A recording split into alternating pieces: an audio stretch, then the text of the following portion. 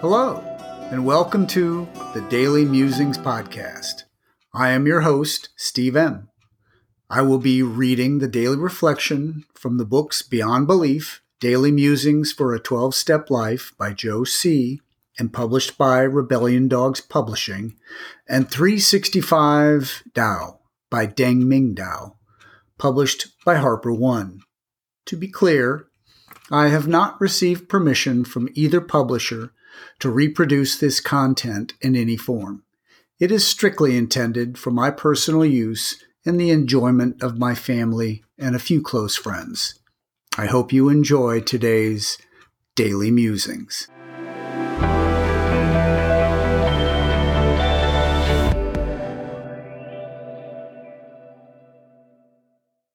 December 3, 365 Tao, Day 337. Moderation. Alternate between the solitary and the social, whether alone or with others. Keep serenity. Some people argue that Tao can be known only through bitter asceticism.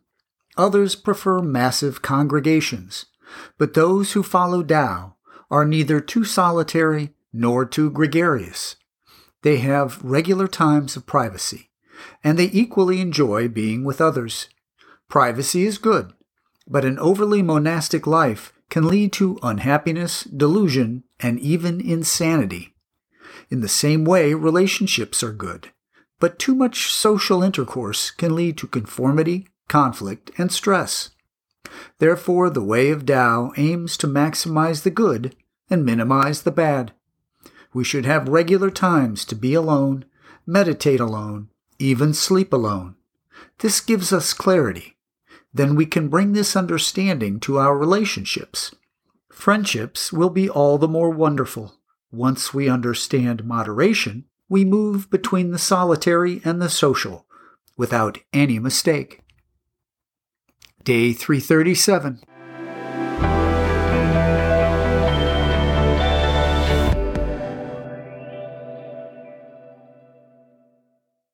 And now, Beyond Belief, Daily Musing for December 3. Today's quote. What's really interesting about this 10,000-hour rule is that it applies virtually everywhere. You can't become a Grand Master unless you spend 10,000 hours on practice. Malcolm Gladwell, born 1963.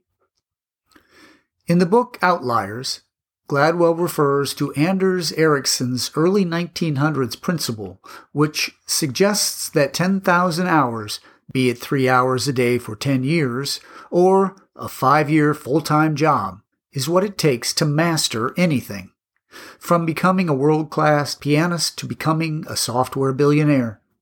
Does this 10,000-hour regimen apply to mastering recovery? We could get booked by a big book mucker, attend a 28-day program, and then do a run of 90 meetings in 90 days and still have less than 2,000 hours logged. Time and dedication don't guarantee winning an Olympic gold, finding a cure for cancer, or staying sober forever. However, this principle is a reminder that mastering life, and mastering it free from addiction or codependency, is not possible with a half-hearted effort. The more time we devote to recovery, the better we will be. It doesn't mean we won't have setbacks or what some call emotional slips. At our best, we will still be erring human beings. Is a 12-step life a learned dependency, or is it self-empowering?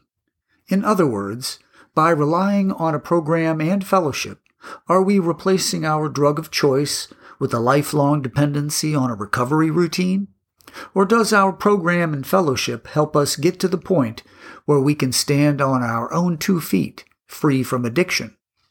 One thing is for sure, after spending 10,000 hours at something, it will feel very familiar. Have I put my time into recovery yet? Do I feel anxious about getting results now? As a human, I am not an island. How dependent or interdependent am I on people, places, and things? December 3.